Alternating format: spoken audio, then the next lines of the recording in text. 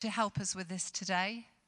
I'd just like to pray for you in the band and a lot of band members who have been doing it for a long time. Thank you very much for being here again. So I'll just pray. Father, we just praise you and thank you for this evening. I thank you for the gift of worship and these musicians have got. And Father, as we actually come and worship you, I pray that you will inhabit the praises of your people. Just thank you for this evening in Jesus' name. Amen. Stand. Should we stand?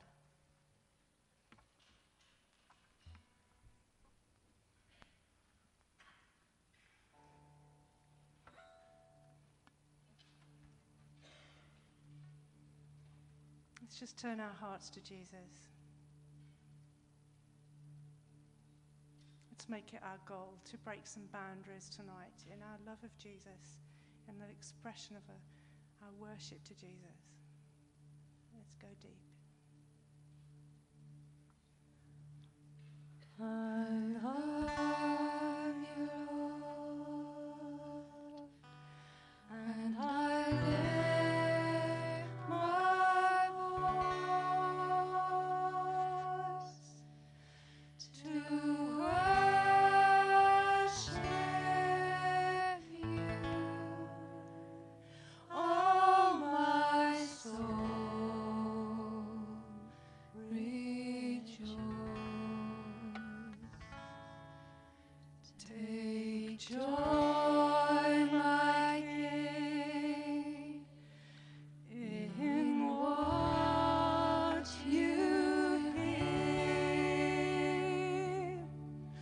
May it be a sweet, sweet sound in your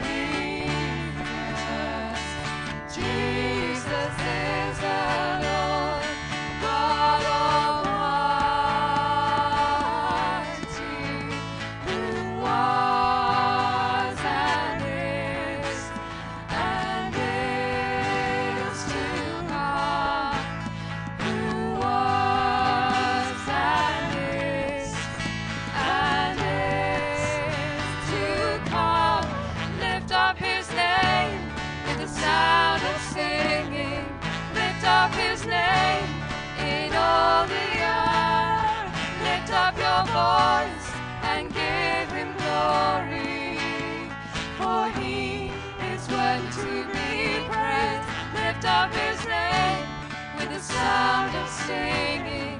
Lift up his name in all the earth. Lift up your voice and give him glory. For he is worthy to be praised. For he is worthy to be praised. For he is worthy to be praised. For he is worthy. Yes, yes, you are worthy, Jesus. Lift up his name. Lift up your voices. Worship. Lift up his name. For he is worthy.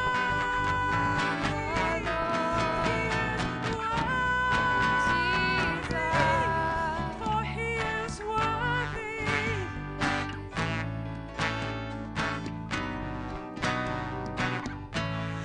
Lift up his name with the sound of singing. Lift up his name in all the earth. Lift up your voice and give him glory. For he is worthy to be praised. Lift up his name with the sound of singing. Lift up his name in all the earth. Lift up your voice and give him glory. For he is worthy to be praised. Jesus, we open our hearts to you. We lift up your name, all of those names, Jesus, that you lay on our hearts. We worship you. We worship you with those names, God. Son of righteousness, King of kings, Prince of peace. We lift up your name, Jesus. Your Lord. We love you. We worship you. We lift up your name, God.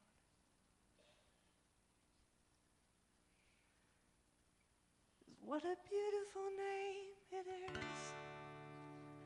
What a beautiful name it is. The name of Jesus Christ, my King. What a beautiful name it is. Nothing compares to this. What a beautiful name it is. The name of Jesus.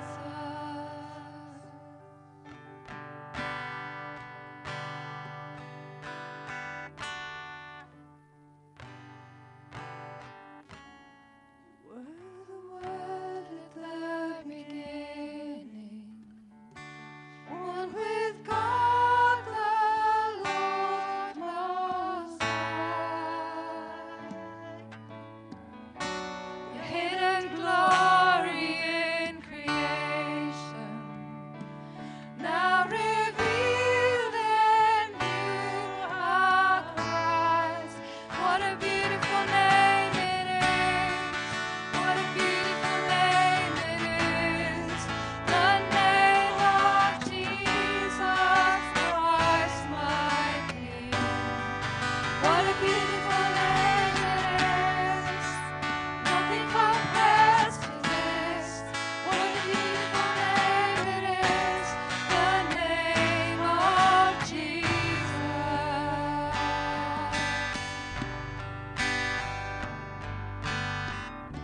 You didn't want heaven without us.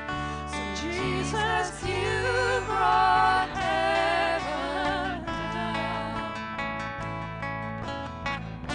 My sin was great, your love was greater. What could separate us now? What a wonderful name it is. What a wonderful name it is. The name of Jesus Christ, my King. What a wonderful name it is. Nothing compares to this. What a wonderful name it is.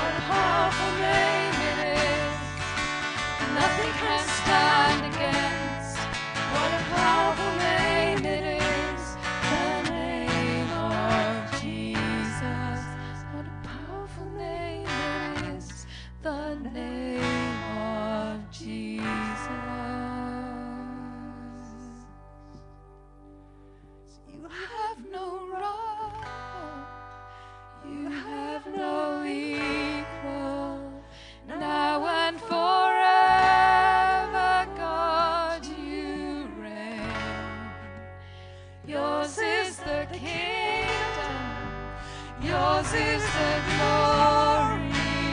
Yours is the name. You have no rival. You have no rival.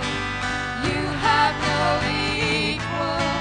Now and forever, God, you reign. Yours is the kingdom. Yours is the glory. Yours is the name above all names. What a powerful name it is. What a powerful name it is. The name of Jesus Christ, my King. What a powerful name it is. Nothing can stand against. What a powerful name it is. The name of Jesus.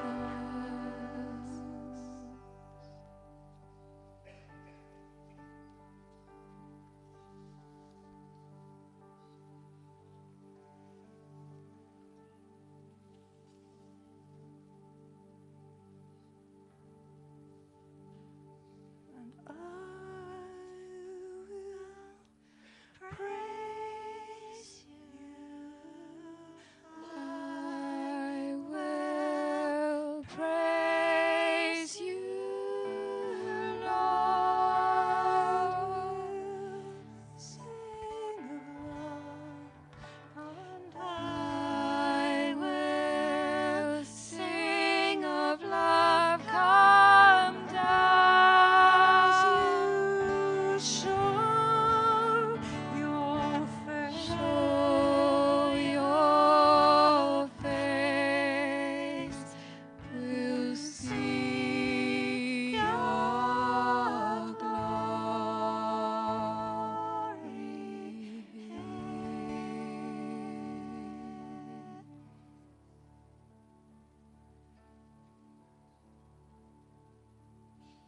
Come fill us with your glory.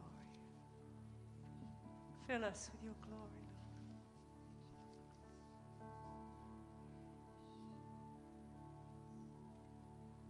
Fill us with your presence, God.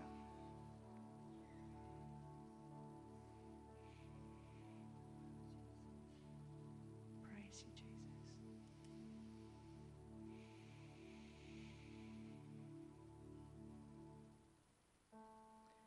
By grace alone, I somehow stand.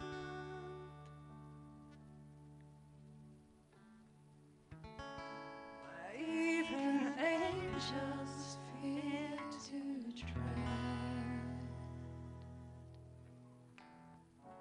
Invited by redeeming love. Before the throne of God above, He pulls me close with nail-scarred hands into His everlasting arms.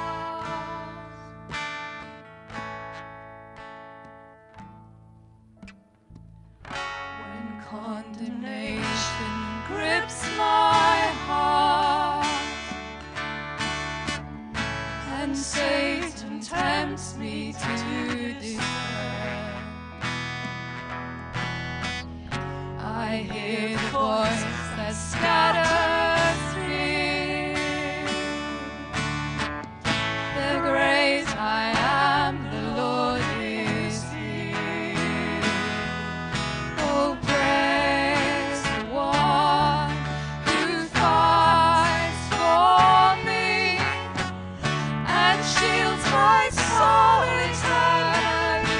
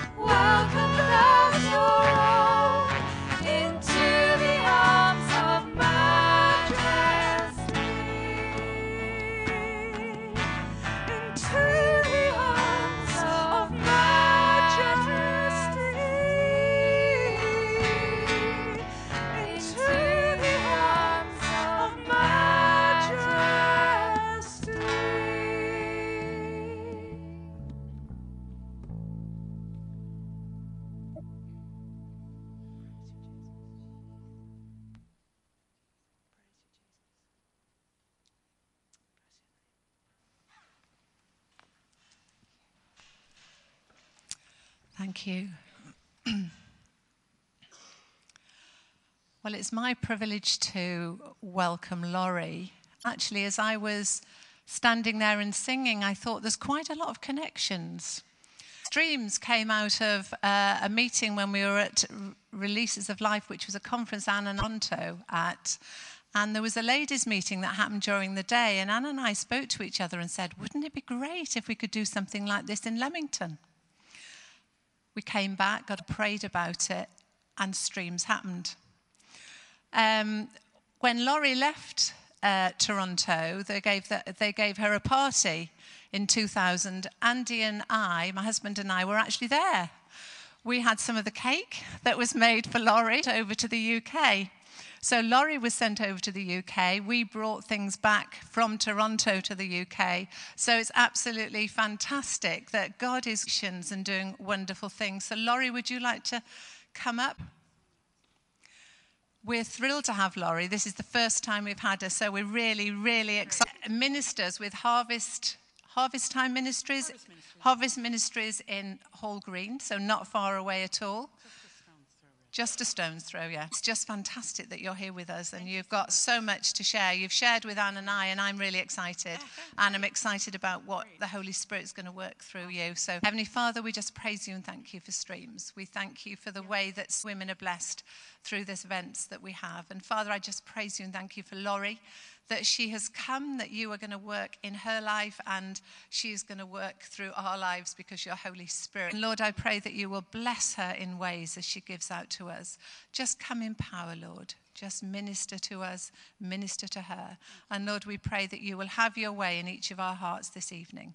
In Jesus' name, amen. Amen. Awesome, thanks.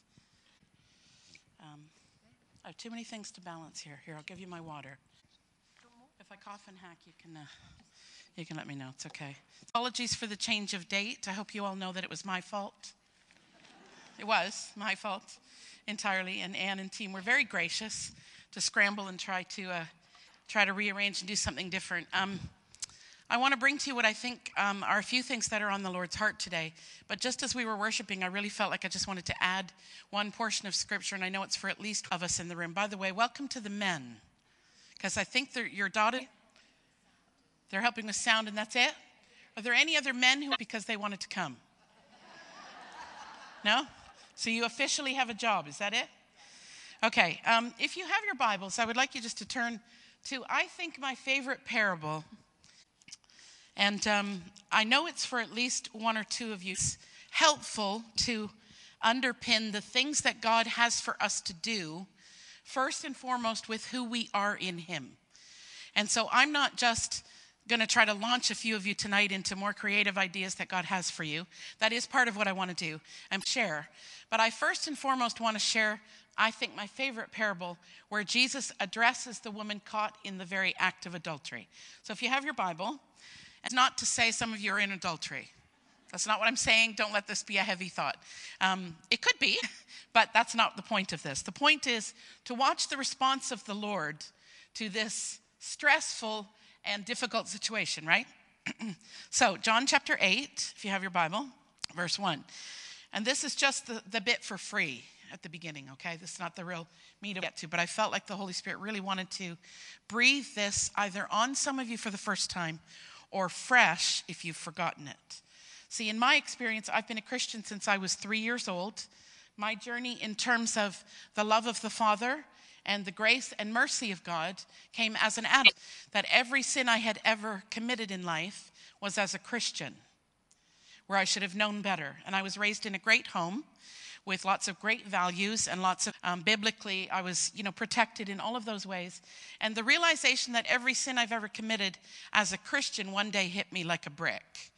I thought, okay, I have got to learn about the grace of God for me as a Christian, as a believer. Not just for those who you would hear stories of, Hell's Angels, motorcycle gangs, and how the terrible life that they had lived, and then they meet Jesus and everything changes. Well, I didn't have one of those testimonies. I had a testimony of always knowing Jesus and still somehow along the way making stupid choices. Just the grace and the kindness of the Lord is very precious to me in terms of being a Christian. And so I know that there are some in the room tonight who have been Christians for many years and can't receive the mercy and kindness of the Lord. And one of the things that happens when we can't is we are stopped dead in our tracks.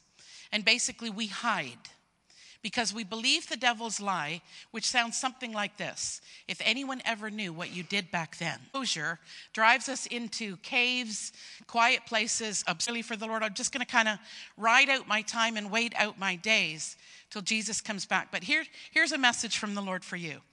You are not done. If you were dead, you'd be done. So you're not done.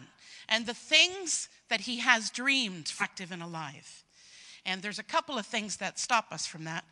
Can be shame. And so I want us just to read this and sort of get the heart of the Father. So can we do this? Can you just hold out your hand for a second? Say, Lord, I've read this before.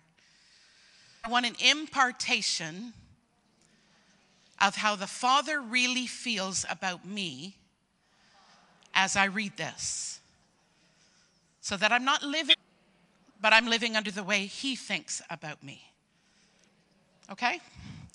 All right, John chapter 8, verse 1. Jesus returned to the Mount of Olives, but early the next morning, he was back again at the temple. A crowd soon gathered, and he sat down and taught them. As he was speaking, the teachers of religious law and the Pharisees brought a woman who had been caught in the act in front of the crowd.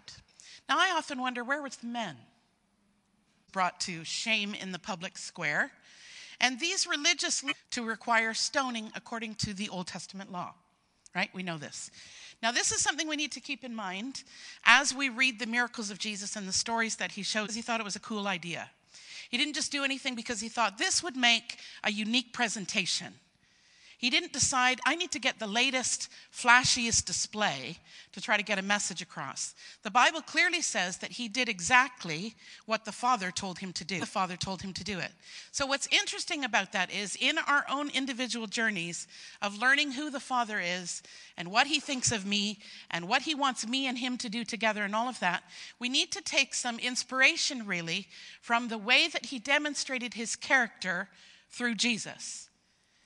And so when we see the response of Jesus in this, it's because the Father wanted to take this situation I'm like. And I'm going to ask my own son to do the Father would do in a situation like this. And I know that this is a message for some of you. It's not actually the message, I don't think. Not what I told you anyway, not what I prepared. Because we get stuck. We get stuck in our own stuff and we think it's over. We think we're disqualified. I'm divorced now, or whatever stuff. We tell the person beside you, it's not the truth. You're not. Okay? So Jesus here, at the Father's bidding, exactly what the Father would do in a situation. So just picture for a second, and can everybody just close their eyes for a second? I just want to just kind of gauge the room here for a second. How many people are of being caught? Or the fear of your sin sort of being... Right, so as you read this, you can open your eyes now. As you read this, just imagine that great fear of yours is playing out here in this scenario. I know people in Pentecostal churches who have 30 years and no one knows that they're remarried. To be divorced in that denomination in their church. And so the Lord is looking for in you and me is authentic representation. But if we have not first experienced that for ourselves, it's pretty hard to show that. It's hard to actually live that if I have no idea what it feels like to experience. As a Christian, everything I've ever done wrong, I should have known better. For a number of years, till God really started to talk to me about his grace and his kindness for me. You know that story where Peter is walking on the water with Jesus? Momentarily, he did walk on the water. And the Bible says, as Peter began to sink, Jesus reached down and grabbed Peter. In performance, that is really relieving news. It's not up to me to keep reaching up, although that's part of our pleasure, not my responsibility to hang on to him as much as it's his responsibility. It makes all the difference in terms of risking, in terms of stepping out into. In the center of town, the woman's caught in the act of adultery, and they put her in verse 4. This woman was caught in the act of adultery. The law of Moses says to stone her. What do you say?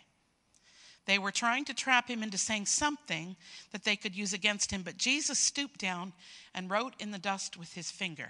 Now imagine, as we just talked about, and you're caught right in the middle of it, and you're exposed in the center of town. The worst and greatest fear has come upon you. Everybody's going to know. What is God going to respond like? Well, this is just such a wonderful example of what the Father's really going to respond like. You know why? Because he knows how much bigger things that you and I have done that we're ashamed of. He knows. He's got holes in the sand. Like this is no big deal, because he knows how great his love and forgiveness is. I love this. He's getting an answer. So he stood up again and said, all right, but let the one who has known. Then he stooped down again and wrote in the dust. And when the accusers, by one, beginning with the oldest, until only Jesus was left in the middle of the crowd with the woman. Then Jesus stood up again and said to the woman, remember, he's saying and doing exactly what him to do. He's representing God the Father, the one that we've been afraid of for years. Where are your accusers, he says to her. Didn't even one of them condemn you? No, Lord, she said. And Jesus said something absolutely profound in terms of theology, in terms of the character of God, that we as believers, if we don't understand this, it always makes me afraid. If we don't understand into the destiny that he has planned for us, we will never actually do the dream in a little bit of reserve and a little bit of hiding. And this is what he says. Neither do I condemn you. And then in the next order, go and sin no more. See, what we have sort of wrongly believed is go and sin no more, and then I won't condemn you. Or is that only me that kind of got that mixed up? If I can only just sort things out, if I can get it all together and get it all in the right order and tuck everything in and confess everything I need to and change what I need to change, then I will be acceptable to come to the Lord and have real relationship. And maybe then from that place, he and I can actually do some kingdom damage. But the problem is that I can't tuck everything in any more than you can. But if I come close to the one who is perfect himself, and I am loved unconditionally, from that place, I might dare to do some things, and I might dare to risk some things, and I might just believe his word that, whatever things are on your heart, even greater things than these are you going to do. He said to his disciples as he left, greater things than I have done, you will do. Just think about some of your favorite miracles. Like, wouldn't we love to raise a dead person? How many people have lost someone close to them? Wouldn't that be an awesome time of an unjust death to say, now would be a great time for a resurrection, Lord? But there's greater things than that. That'd be awesome, wouldn't it? If you're a wine drinker, I guess. Greater things than these, Jesus said. See, he has plans for you and for me to actually take back what the enemy has stolen in life and make some on the people around us. And we're gonna just slip over and talk about the real part of the message that I was going to get to. But that has kind of motivated me along the way. I'm trying to watch the time, so somebody get too long-winded here, okay? Everybody okay? I just want us all to stand for a second. Because what I believe in doing is and taking out the trash when necessary, or the rubbish, as you say here in Britain. And so I would like everyone to close your eyes, and I'm not going to embarrass any of you, and I'm not going to call any of you up. But I do know that was a word for some of you in this room tonight. And you know that you have been carrying, if someone ever finds out what you did back then, and it has crippled you. It's crippled you from sort of stepping out in anything, really. Because if anybody ever knew, then that would be horrendous. Do you know the Bible says when we confess our sin to him, as far as the east is from the west, he remembers it no more. I want to ask this question, and nobody looking around, please, so that we can make it safe for everyone. How many people in this room have something still that's kind of nagging them that you're ashamed of, that still comes back? Do not be ashamed, but please don't keep it tonight. This is such a moment of hang on to it. Okay. Now, of those ones with your hands up, how many of you have actually said to the Lord, I'm so sorry for that choice? Not raised your hand. I just want to lead you in a really simple prayer. Say this after me. Can we all say this, just to not embarrass those few? Jesus, tonight, you know the particular things I'm really ashamed of. I am so sorry for those stupid choices. that have hurt myself and others. And I ask you to forgive me clean tonight. Amen. Now, you who have prayed that before and you're still being reminded of it, again, nobody looking around, please. That tells me is the devil is still hounding you. So you're still being reminded of it. This is for you. I want you to put your hand up nice and high so I can see you. Because you from this, it's enough.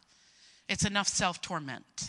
And the Bible says when we confess our sins, he is faithful and just, that means perfect, to forgive us our sins and cleanse us from all unrighteousness. That's what he does. Do this just to help them out.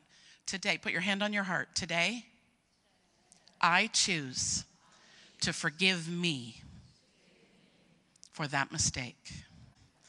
I can't make it all right, but I am letting because if Jesus can forgive me, I can forgive me. Awesome. You can take your seats. Thank you. Now, if you're one of those people that the devil keeps, it's not God reminding you. It's the devil or it's you. It's not biblical. Goes into the sea of forgetfulness. He doesn't remember. Every confessed sin he makes new, right? And you know that scripture that says, confess your sins one to another that you might be healed? It's not that you might be forgiven, it's that you might be healed. Because sometimes there's that healing process of forgiving yourself and letting it go. But don't do the devil's work for him. Make him work for his own work.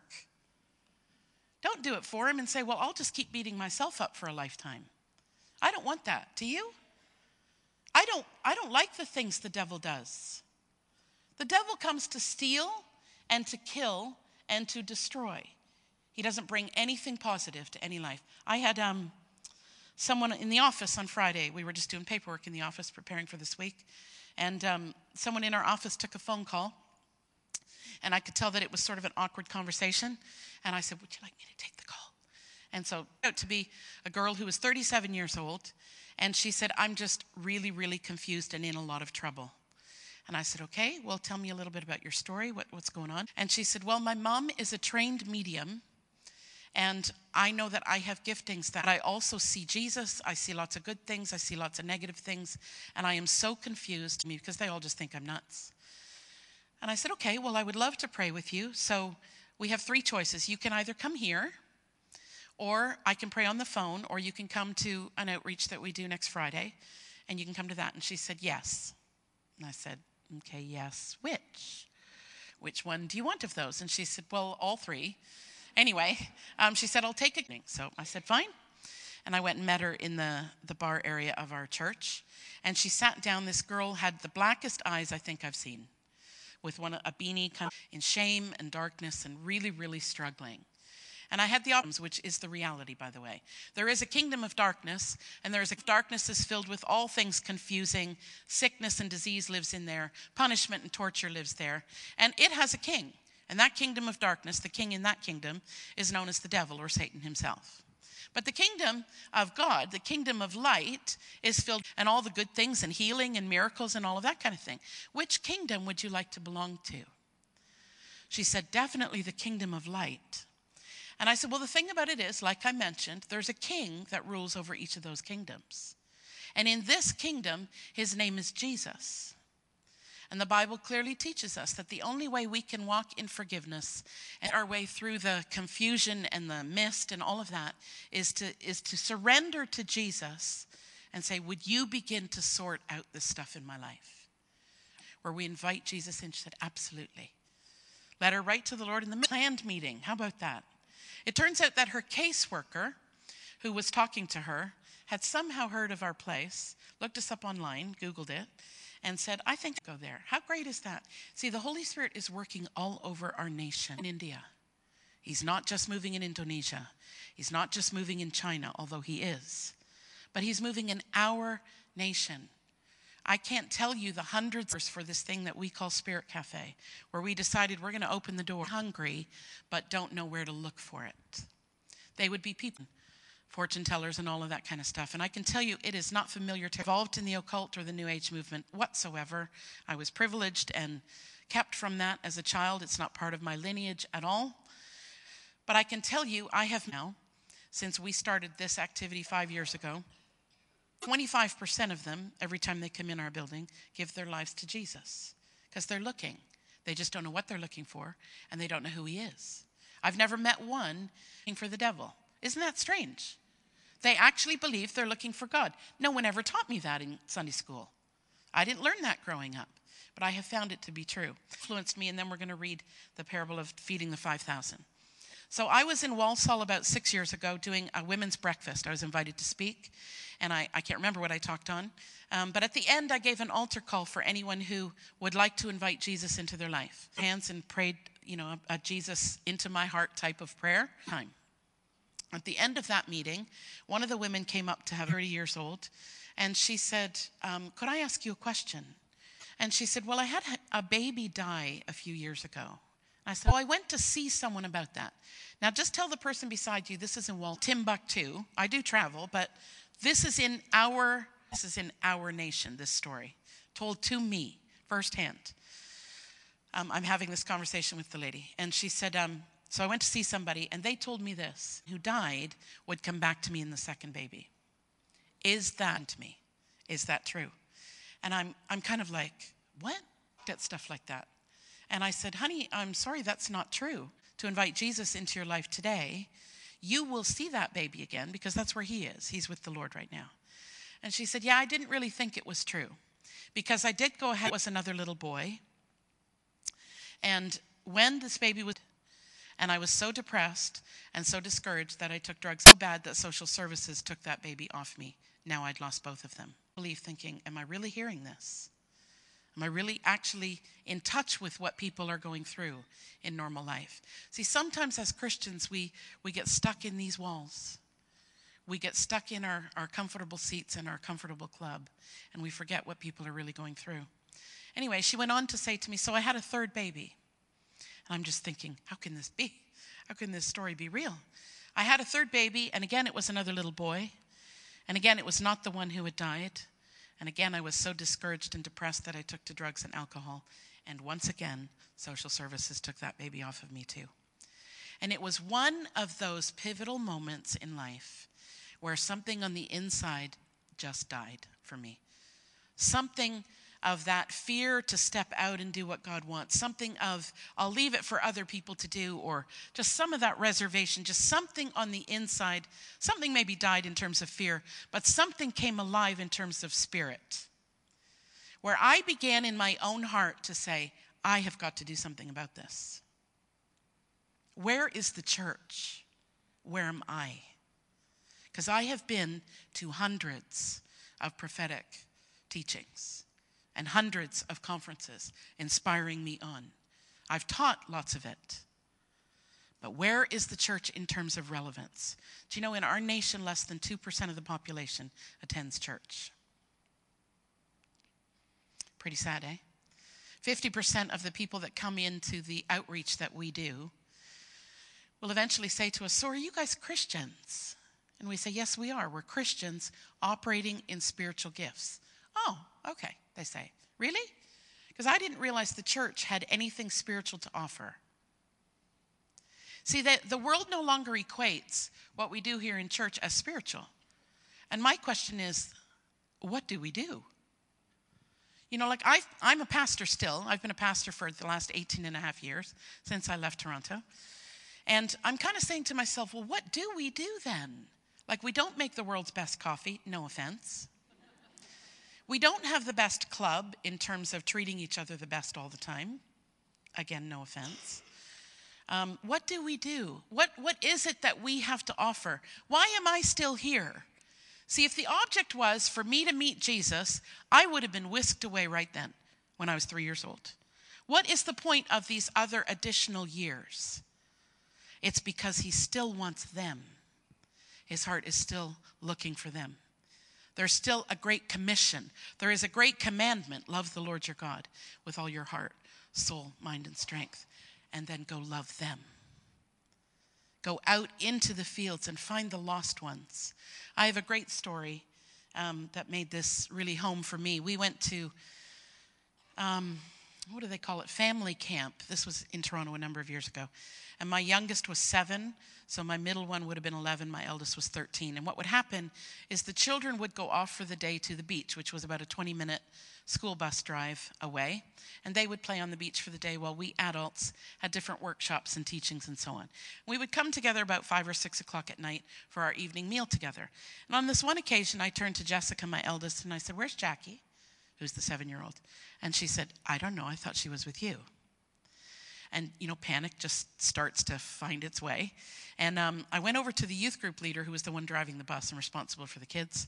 And I said, "Where's Jackie?" And he went completely white and said, "I don't know.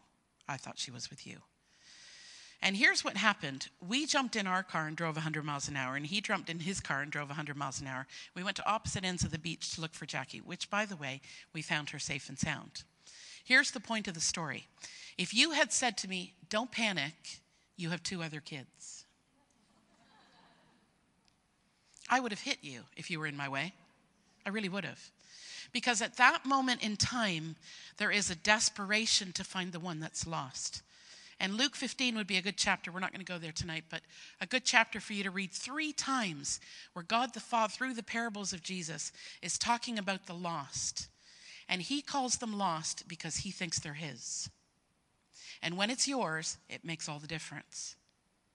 When it's somebody else's that you don't really care about, that's a different story, isn't it? We've all had prayer requests that were very dear to our family, and all will settle on us, or the urgency, I must have a miracle breakthrough.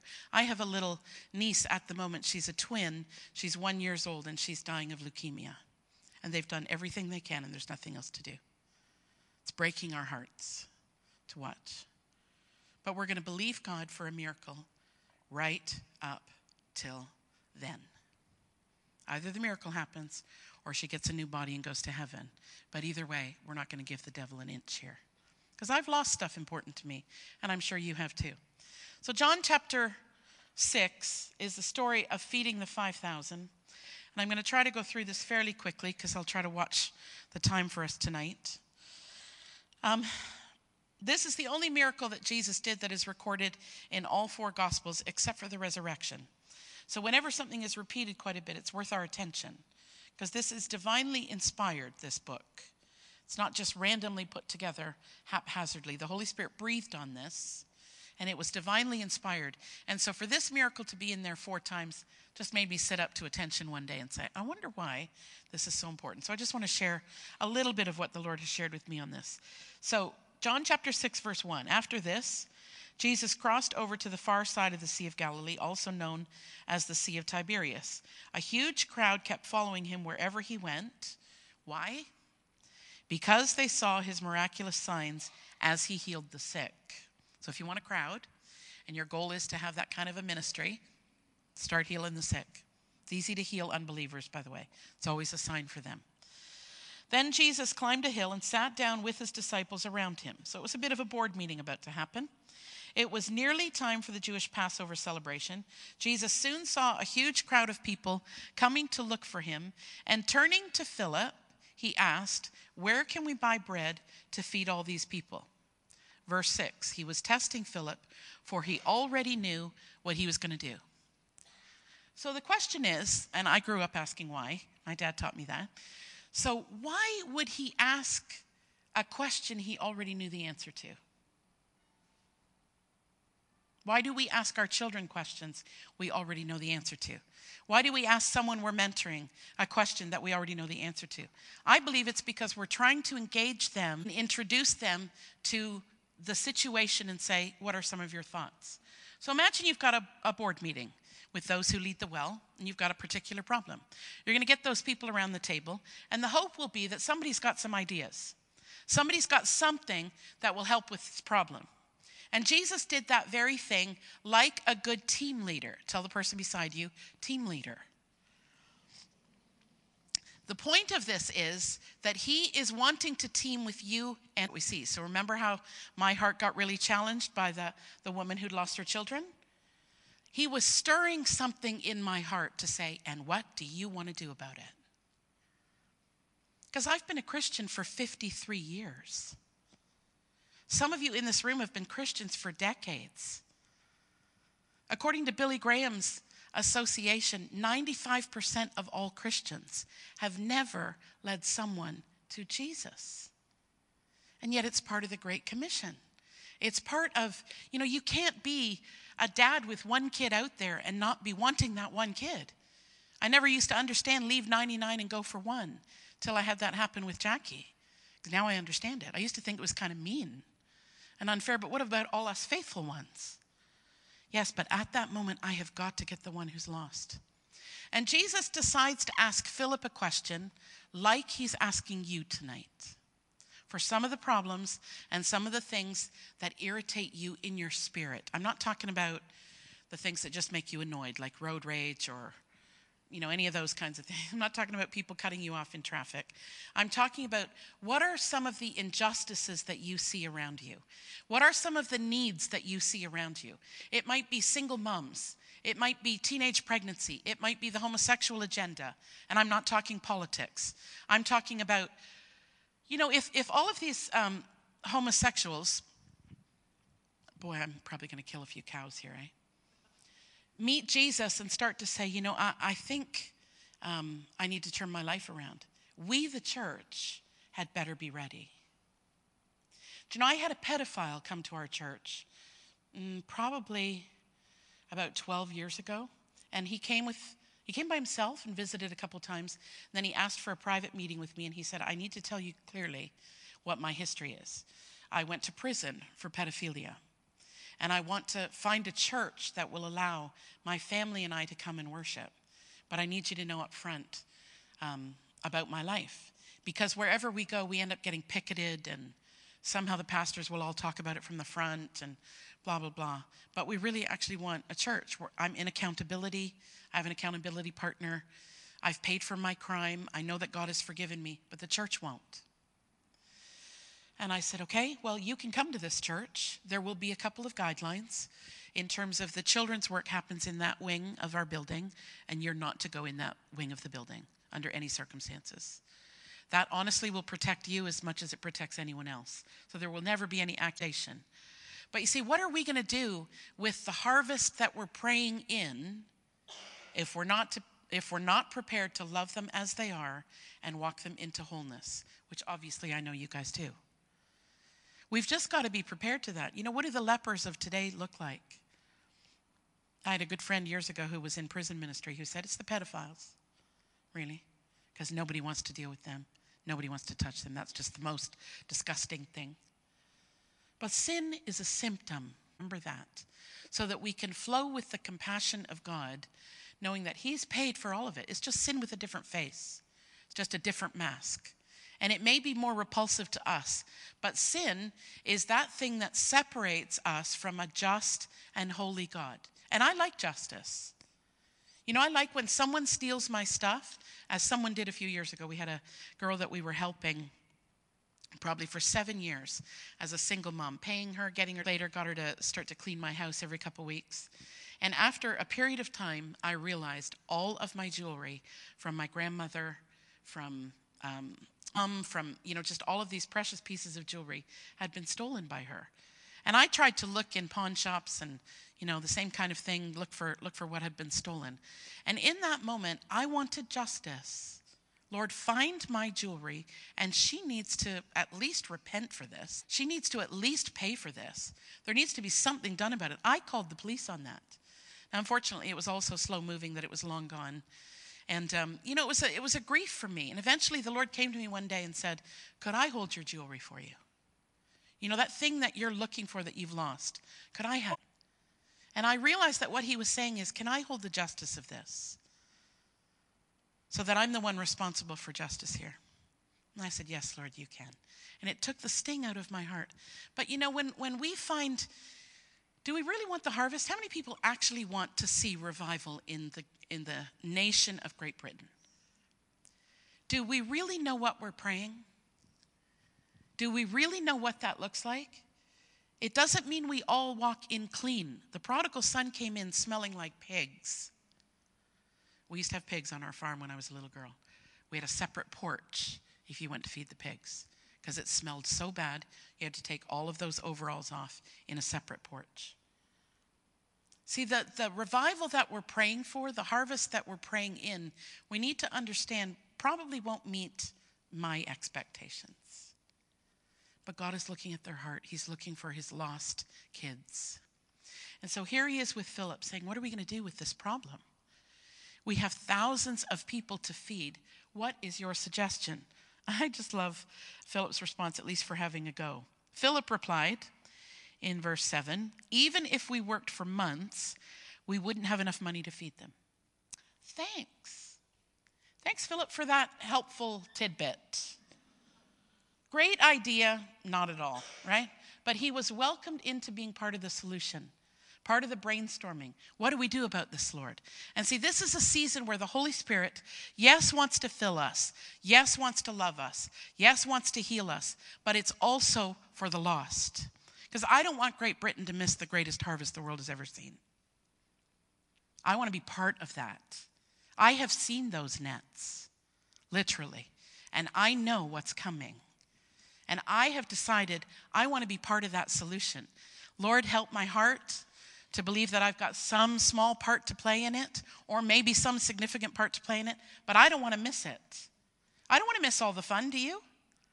I came back 5 years ago to our church who had expected a word from the Lord. I went to Toronto for the 20th anniversary. And I said, Lord, I would really like a word for our church. And he gave me one. And so I stood before my church and said, would you like to know what I think the Lord's word is for us from here moving forward? And they said, yes. And I said, okay, here's the word. This is not a hospice. And if you're sitting in that chair waiting till you die or till Jesus comes back, my prayer is that you get really uncomfortable in that seat. Because I'm not building a hospice. I'm not building a place where we can just get comfortable and just wait out our days till the King of Glory bursts through the clouds. That's not what it's about for me. I have dreams that he's planted in my heart. I even have things like what this woman was sharing with me about her babies being taken. That's birthing something on the inside of me to say, we have got to do something. We have got to do something with all the prophetic revelations we have. I love prophecy. I love prophesying to Christians, but I can tell you that prophecy to Christians should not be directional necessarily. It should confirm what God is already saying to you. Because I have one teacher, the Bible says, who will lead me into all truth. Now that doesn't mean I don't attend trainings and I don't hear what other people have to say, but it needs to jive with the direction the Holy Spirit's already telling me. It's about developing my own relationship with him so that he can come along and say, what do you think about this? Got any ideas? He doesn't actually expect me to be a puppet. Yes, I want to serve him. Yes, I want to be obedient. But there's a time just like this. And some of you have already faced this, and some of you, it's about to. So consider this your warning bell. Thank you. This is your warning bell because the church is asleep. A lot of the church is asleep and thinking this is just comfortable. I'll just let the leaders do it. Well, unfortunately, that wasn't the agreement you signed. When you signed an agreement that said, Jesus, my life belongs to you. I'll do whatever you ask me to do. Guess what that means? He has plans. He might want to take you, I don't know, to go sing over the nations. You have a wonderful heart of worship, by the way, Caroline. It's Caroline, right? Yeah. Go for it. Big or small audiences. Let it rip, okay? He has plans because he has put in you and I this incorruptible seed. When you and I decided to be followers of Jesus, the Holy Spirit came in and took up residence. And this is what God believes. That partnership can really accomplish some stuff. And we have all been given talents and giftings. Some 1, some 5, some 10. Depending on our abilities. He's a good and faithful giver, right? But we will give account of what we've done with the things God has asked us to do. Do we know that? It's not meant to be a heavy, but it is meant to be a bit of a wake up. If you're just thinking, yeah, well, the only thing required of me is just to say yes to Jesus and make him my... That's part of it, but the question remains then, why are you here? On the earth, I mean. Why are you still here if you're done already? Because if that was the only mission accomplished. So why are we still here? Because there's still more to do that the Holy Spirit is breathing in each do. And it requires a basis of unconditional love. If I get it all right, he loves me the same. Do you know, it was a wonderful revelation as a church leader to realize that my boss is the Redeemer. So you know how when you work for another boss and you mess something up, you take it to your boss and say, I'm sorry, I've really messed this up. Can you fix it? Redeemer. I mean, I do have other leaders I could go to help, but in terms of what we do, I'm the leader. And he can go and fix the things that, Lord, I'm sorry, messed this up, forgot this person, didn't handle this right, didn't do that right, made the wrong decision here. He's loving and kind and gracious like he was to that woman caught in the act of adultery. He just wants to bring us on board and partner with us and team with us. So obviously we read Philip's response before he even said it really. What good is that? Even if we worked for months, we wouldn't have enough money to feed them. Then Andrew, Simon Peter's brother, spoke up. So, we have another viewpoint here. We have another opinion around the table. There's a young boy here with 5 barley loaves and 2 fish. I can't has this guy done the math? We're talking about 5,000 men. So for round numbers, I like to say 12,000. I'll tell you why in a second. And they're kind of looking at him like, seriously, dude, really? That's all you got? But he answers their comments, even if they didn't air them. Young boy here with 5 barley loaves and 2 fish. What good is that with this huge crowd? Takes it back and says, stupid idea. So Jesus says, tell everyone to sit down. So they all sat down on the grassy slopes. The men alone numbered 5,000. Jesus took the loaves, gave thanks to God. Now, can you imagine the disciples at this point thinking, I wonder what he's going to do? Like, I read about manna falling from heaven. Maybe this is that. Maybe manna's about to fall from the sky, and we're going to witness this. I mean, we've seen him turn water into wine. What's going to happen here? I don't think they had any clue. And if you look in one of the other Gospels, I think it's Luke that talks about this, it says specifically, Jesus handed it to them. So imagine being one of these disciples. So imagine it's you. Just kind of look at the person next to you and be like, he might ask you to do something like this. See, because these were men who followed him and would be handed the baton that he had been carrying. That then, of course, they handed on, in effect, to us today, right? So here they are, guys with no ideas or 2 guys with lame ideas. And in front of them is 1,000 people, right? You've got a crowd of 1,000 people all looking at you, all hungry, all here with the miracle worker, and you're on his team. By association, this is all going to be good. But they're looking at you. Jesus hands 1/6 of a fish and to you. So come here for a second. Role play here. There's 2 fish, right? Probably little ones. It was just a little boy's lunch. And he hands you 1/6 of a fish. This much fish. And you're looking at 1,000 people. And you're like, what am I going to do with 1/6 of a fish? Thanks, Ann. It's incredible, isn't it? See, the thing is, worker could do this without us, obviously. There's no miracle working power in my ability to multiply the fish. But the residency of the Holy Spirit that lives inside of me produces something else. It produces an anointing on the strategies that God wants to release. That's what it does. Tell the person beside you, it's the anointing of the Holy Spirit on heaven's strategies through you and me.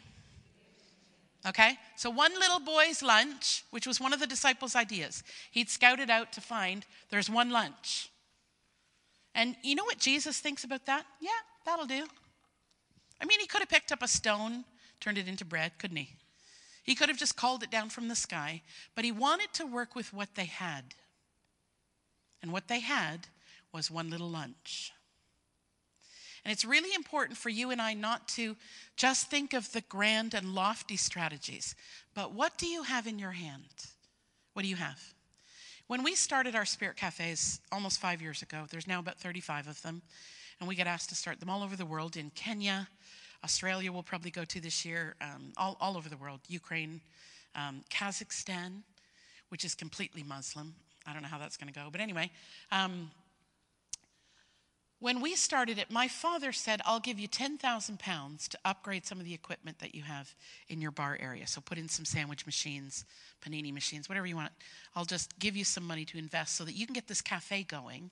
And you can begin to pray for people who come in and give them words or readings and pray for their sick bodies and all of that. And I said, okay, well, let me just go ask the Holy Spirit and I'll come back to you, Dad. And so I went and asked the Holy Spirit and he said, nope, do not take his money. I want you to use what you have. And it's a very important lesson that I have learned. I called my dad back and I said, Dad, I would love your money, but not for this. I can't take it for this. The Holy Spirit has really clearly instructed me to use what we have. And what we had at the time were just air pots for coffee. We still have them, actually. Air pots for coffee, and we put out a plate of biscuits. So it was never about the food. Now, in hindsight, that's a wonderful thing because we're not dealing with hygiene issues. We're not dealing with rotas for staff. So we're not getting distracted with all of that so that we can sort of trick people into the door and then give them some spiritual food. We actually put a sign out front that says free spiritual readings. And we watch them walk in the door and we watch them meet Jesus. And it's profound. And I know that terminology probably offends some of you. I guarantee they are meeting Jesus and they get the full-on gospel, but it's language that they understand. If you want to go fishing for trout, use the right bait. If you want to go fishing for salmon, you can't use trout bait. You have to use salmon bait, okay? So if we put out a sign that said free prophecy, who would that attract? Christians. Well, I don't need them. That's not who I'm looking for. I'm looking for the lost. The Lord is looking for the lost through. So there's no disrespect meant in it. It's just relevant. And so here these disciples, somebody give me the thing. I got to wrap this up. Here the disciples are standing in front of their 1,000, and they gave them all food. Jesus blessed it, and they distributed it, and they're part of the miracle. Jesus planned it that way. He could have done it without involving them. He could have done it by giving them all food himself. He didn't. He included them just like he's including you and me. Let me just quickly finish this up. So, Jesus took the loaves, gave thanks to God, distributed them to the people. Afterward, he did the same with the fish, and they all ate as much as they wanted. Pretty amazing, huh? To do something unusual. I think this is unusual. It made me say, why is that important? Why would you want that? Gather the leftovers so that nothing is wasted. And I asked the Holy Spirit, what is that about? And this is what I think he said. There was an anointing that still had value. See, the anointing is not something, but it is on something that God has breathed on. And he asked them to gather up all the baskets. They had more than they even started with, of course, because there was an anointing on it. And what I would like to leave you with tonight is just this thought, that if the Holy Spirit wants to use me, number 2, will you anoint me so that it makes a difference? So that it's not just good works. Good works are great. But when there's an anointing on it, when there's a punch on it, I'm telling you it's awesome. One of our 5 treatments that we offer in these spirit cafes we do is called physical healing. It's not called healing prayer. It's called physical healing. 60% of everyone who comes in for that treatment over the last 5 years and over all of our spirit cafes, 60% of them are healed. That's a staggering percentage if you've ever done healing meetings. At least it was for me. I've paid thousands to hire halls and do healing meetings. And on reflection, I think it's because it's a sign for unbelievers. Now, guess what happens in your team when they're part of those 2 or 3 people asking Jesus to heal this? And they don't say, please, God, heal this. They might remind them of what the Lord's Prayer says. As it is in heaven, let it be so here. And there's no pain in heaven. So we're just going to tell that pain to go in Jesus' name. And they'll pray something like that. Okay, now test it. It's all gone. We had a guy come back to our church, this might be a year ago now. On a Sunday morning, we do a testimony time. And I said, does anybody have a testimony? This guy raises his hand. Now, I had seen him the week before actually run out of the door from our spirit cafe, which rarely happens. So I didn't really know what had happened. Anyway, he comes up and he says, I'm on my journey in terms of finding out who the Lord is and really knowing whether Jesus is real or not. But I wanted to come back and say thank you because my neck is completely healed. Now, when's the last time in your church you ever had someone who you've never met, who was just off the street, who wasn't even a Christian yet, who testified that God healed them last week? And it was just through the people on our team. And what had happened, they wanted to lead this guy in some sort of a prayer. And he said, I'm still searching. And our team said, that's okay. We'll just heal your neck. They didn't even say terminology like, we'll pray for your neck. Now, I'm not splitting hairs about that. My point is, there is a confidence that rises in us as Christians when people really get healed. And part of the problem has been we have adopted a thinking, I'm going to practice in here where it's safe. And when I get good at it, I'll take it to the lost. I'll take it to the streets. I'll take it to my coworkers. I'll take it to my neighbors. The problem is it doesn't work the same because it's always meant to be a sign for unbelievers. And we have to walk on water a little bit in order to watch that kind of thing happen. So let me wrap this up by saying, remember Moses came down from the mountain, and when he had been with God, his face shone. The people noted it. There was a residue. There was something left over on him. It was the anointing of God that was still on him and visible.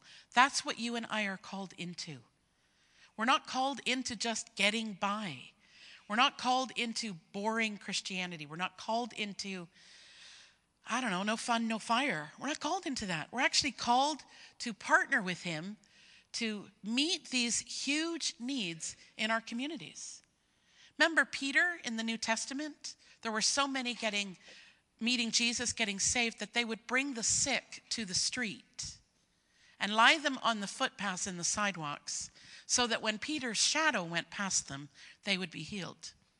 See, we are in the dispensation of doing more than even that. And yet most of us haven't really experienced it. And I think it's time. Anybody agree with me? Anybody a little bit stirred saying, well, I want in on that. I don't want to miss it. Okay, let's all stand for a second. We're going to invite the Holy Spirit to come. And then I think we're going to pass out some papers, because what we're going to do is ask the Holy Spirit to put on us or remind us or stir up again something in us that he and me are meant to do together. There is something that God has put in you and on you to affect your community, your family, the city, the nation, whatever it is. Maybe it's another nation. But something that he's put in you and on you that he would like you to be a problem solver for.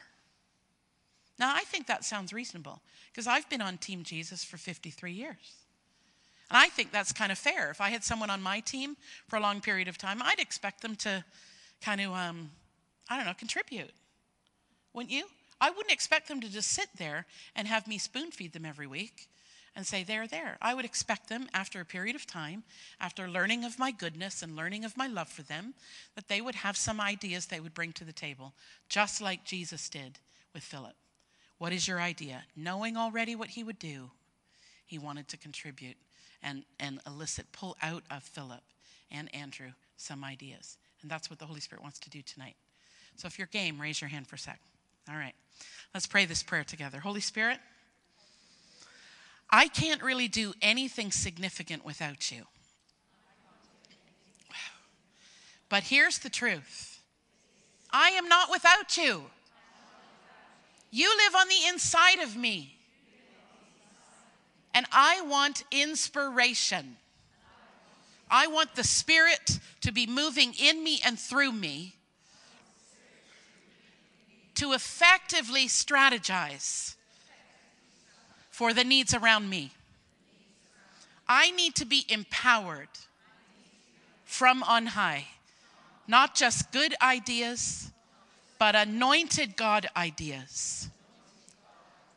So Holy Spirit, here I am. And I just encourage you, if you're serious, do something. Stand in the aisle, raise your hands, bow to your knees. Do something that says, Lord, I'm serious about this. Just do something that says, heaven, I want you to see me. I want you to see that it's not okay for me just to let somebody else and everybody else do it. It's not okay anymore. There are needs in my family that I might be the only one that can meet. There are needs in my community. There are moms that I see every day at school. There are increases in mental health. There are increases in cancer. Babies are dying. All kinds of tragedies are happening. And he's asking if we are willing to partner with him. And I'm asking some of you tonight to respond to that right where you are and do something that is slightly outside your comfort zone. Move to an aisle, bow your knees, come to the front. Something that says, Lord, I'm serious. I have got to make a difference. With you, I will shed off my shame and I will shed off my fear. And if you will stand with me, then I will do the risky things that you asked me to do. When I came to England, I had this one prayer. As long as you never let go of my hand, I'll do anything you ask me to do. But if you ever let go of my hand, I'm done. And he has never, ever let go of my hand. And I've had my share of stuff to go through, just like you. If I had known all the cost, might not have come. But I came for revival for this nation. This nation is a blessed nation where revivals all over the world have been birthed here. God remembers those things. But he is not content for us to watch the plight of those around us and say it doesn't really matter. There may very well be more gifted people on either side of you, but he's asking you. Don't let it be our prayer that we say, Lord, here I am, send them. Holy Spirit, I ask you right now, would you breathe on every heart in the room? That there would be a heart transformation on every heart in the room that says, not what I want, but what you want. And if you're brave, some of you need to ask God for his heart. But it means he'll give it. So I'm just going to lead whoever wants to pray that. Father, here I am. And I just admit I don't really have a heart for the things that I should have. But I give you permission tonight to do a heart transplant in my life. Wow. And I step out of my fear box. Wow. And out of my pick someone else box. Wow. And out of my shy box. And out of my shame box. And I just encourage you, just look up into heaven for a second and say something like this. Father, if you can use me, here I am. It's not much. It's just a tiny little lunch to feed thousands of people, to meet needs that seem so great. That what will my little impact have? But Father, I decided a long time ago, I am all in. I am all in. I will do anything you ask me to do. I made you Lord and Savior. You get to tell me what to do. And my role is to say, yes, Lord, I believe, help me with my unbelief. So Holy Spirit, I ask, just as we're drawing to a close here tonight, that you sovereignly would anoint these people. Can I just ask the team here to just go around and just lay hands on every person who's standing or kneeling or standing in the aisle? Just I don't know, lift your hand if you would, just kind of like an anointing for this. Maybe if you just, some of you stand in the aisle or some of you up front. We're going to get to passing these little white things around, but I just feel like the Holy Spirit really just wants to anoint them. So we'll share this with the team. Is this okay? So Father, thank you for what you're doing all over the earth, but thank you that that does not exclude me. And so I give you, my life. I ask for impact. I ask for strategies. I ask for resurrection life. I ask for the evangelists to wake up. I ask for urgency, not man's urgency, but the Father's urgency. It matters to him when one is lost. When one soul meets Jesus, there's a huge party. Matters to him. These are his kids. Father, you have to do this in us. Holy Spirit, you have to anoint us. This is not just meant to be inspiring, except inspiring in the true sense of the word. Inspiration. The Spirit coming in. Yes, you can. Her name is Addie. Please pray for Addie, she's a precious little girl. We need a breakthrough there. So just start praying for her. That'd be awesome. Father, in Jesus' name, I just give away what you have freely given me. An anointing to partner with heaven. An anointing to partner with the strategies of God. And to say yes. To say yes to what he might ask me. It might not be much, but it's enough. In Jesus' name, let your fire come, Lord. Wow. Increase, Holy Spirit. Increase, Holy Spirit. Increase. If there's no one standing behind you, and you're not standing at a chair and you kind of feel a little bit wobbly, then maybe just drop down to your knees for a second. Let the Spirit of God settle, because it's the anointing on that bread and fish that made the difference. It's not just the bread and fish. It's not just the ideas. It's the anointing on them. Holy Spirit, we are so dependent on you. And some of you have just done some great things in God through the years. And he's so pleased with that. That's just built some muscles for what's coming next. But Father, we must do something about the state of our nation. Wow, we must do something about the lost.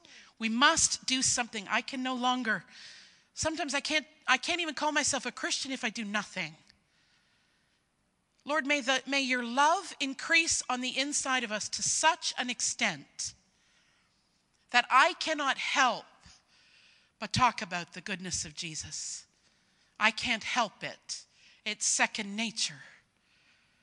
More Holy Spirit. More Holy Spirit. More Holy Spirit. Light a fire that can never go out. Not just so that I feel better, but so that the kingdom of darkness is ravaged. Whoa, go take back some of those relatives that are not walking with God. Go and take back some of the family members or loved ones that we have near us who have life-threatening diseases. This is not God's will. Do you know Jesus healed everyone who came to him? There isn't one example in all of Scripture where he said, you know what? This is not the Father's will to heal you. Not one. And he never said later. He always said now. He always healed them now. Healing is for now. Healing is meant, just hold up your hands for a second and realize that as Christians, as followers of Jesus, healing is meant to flow from my hands to those who need it. Not because I've got something great, but because I have someone great who lives on the inside. I'm aware I don't have any power, but I'm aware that he lives on the inside. Holy Spirit, tonight, may this be a history-making night for many in this room, where they decide sort of once and for all, I'm going to partner with heaven. And I'm going to sit around that board table, Jesus with you, and I'm going to be aware of some of the things that are unjust and not right around me. And I'm going to say, okay, here's an idea. What do you think, Lord? Give me your ideas, Holy Spirit. Breathe your life, breathe your anointing on these ideas. I decide to be part of the Jesus team tonight. I decide to engage. I decide to sit around that boardroom table and get involved. Because it matters that there's lost people around us who don't know Jesus. And if they died tonight, they will spend an eternity absent from the love of God in a dark and fiery place with eternal agony. There is a real hell. It was never meant for humans. But if we don't tell them, who will? Our schools don't tell them anymore. Even some of our churches don't preach the gospel anymore. And so the Holy Spirit himself is hoping that you and I will step up and say, I'm going to be part of the solution. What time is it? So I just want to pass out these little white papers. What I'd like you to do is maybe take it home and ask the Holy Spirit at some point this week. Can you promise me this? You'll just take a couple of minutes, maybe in the bathroom. That's a good place. Go in the bathroom. Nobody will bug you there. Lock the door for a minute or two. Say, Holy Spirit, I want you to give me one thing that you would like me to be involved in that affects injustice, suffering, lack of something around me, and begin to give me some strategies around that. And begin to pray over your little dove and say, I've got to have some strategies for heaven for this. I've got to know what he's saying. And then watch for the anointing on the leftovers, will you? Will you watch for just the extra? See, he just wants to take what we've got in our hands. He wants to take our small little offering and say, that's enough. That's all I need.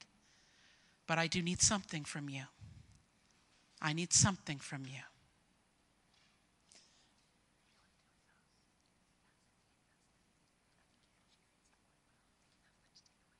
Okay, so go give it back there. There's a little bookmark back there which fits in quite well with what we've been talking about tonight. Just one more thing. Can we all just close our eyes just for 30 seconds? I want to ask this question. We've been talking a lot about Jesus tonight and how wonderful he is. But I don't like to do any public meetings without asking this question, so nobody looking around. I want to ask this question. Is there anyone in the room who has never had the opportunity to make Jesus the Savior of their life, to be able to say, I'm sorry for my mistakes? Would you pay for me what I can't pay? Would you make right what I can't make right? I know that you died for me. I know that you rose again for me so that I could step into freedom. Is there anyone in the room who's never been given that opportunity who would like to today? Okay, well, let's just all stand then. And we'll finish on this prayer. Or do you have some stuff to do? Okay. Well, continue to let the Holy Spirit do whatever he's doing in your life right now. Thank you, Laurie. Wow. Yes, wow, thank you. A lot to think about, a lot of inspiration, a lot of challenge. And we're going to end on a note with a hymn that I think most of us will know. It's Crown Him with Many Crowns. And all that Jesus wants us to be, women of God, it's all because he is the King of Kings. And so we worship him afresh as we go out into the night. So Caroline.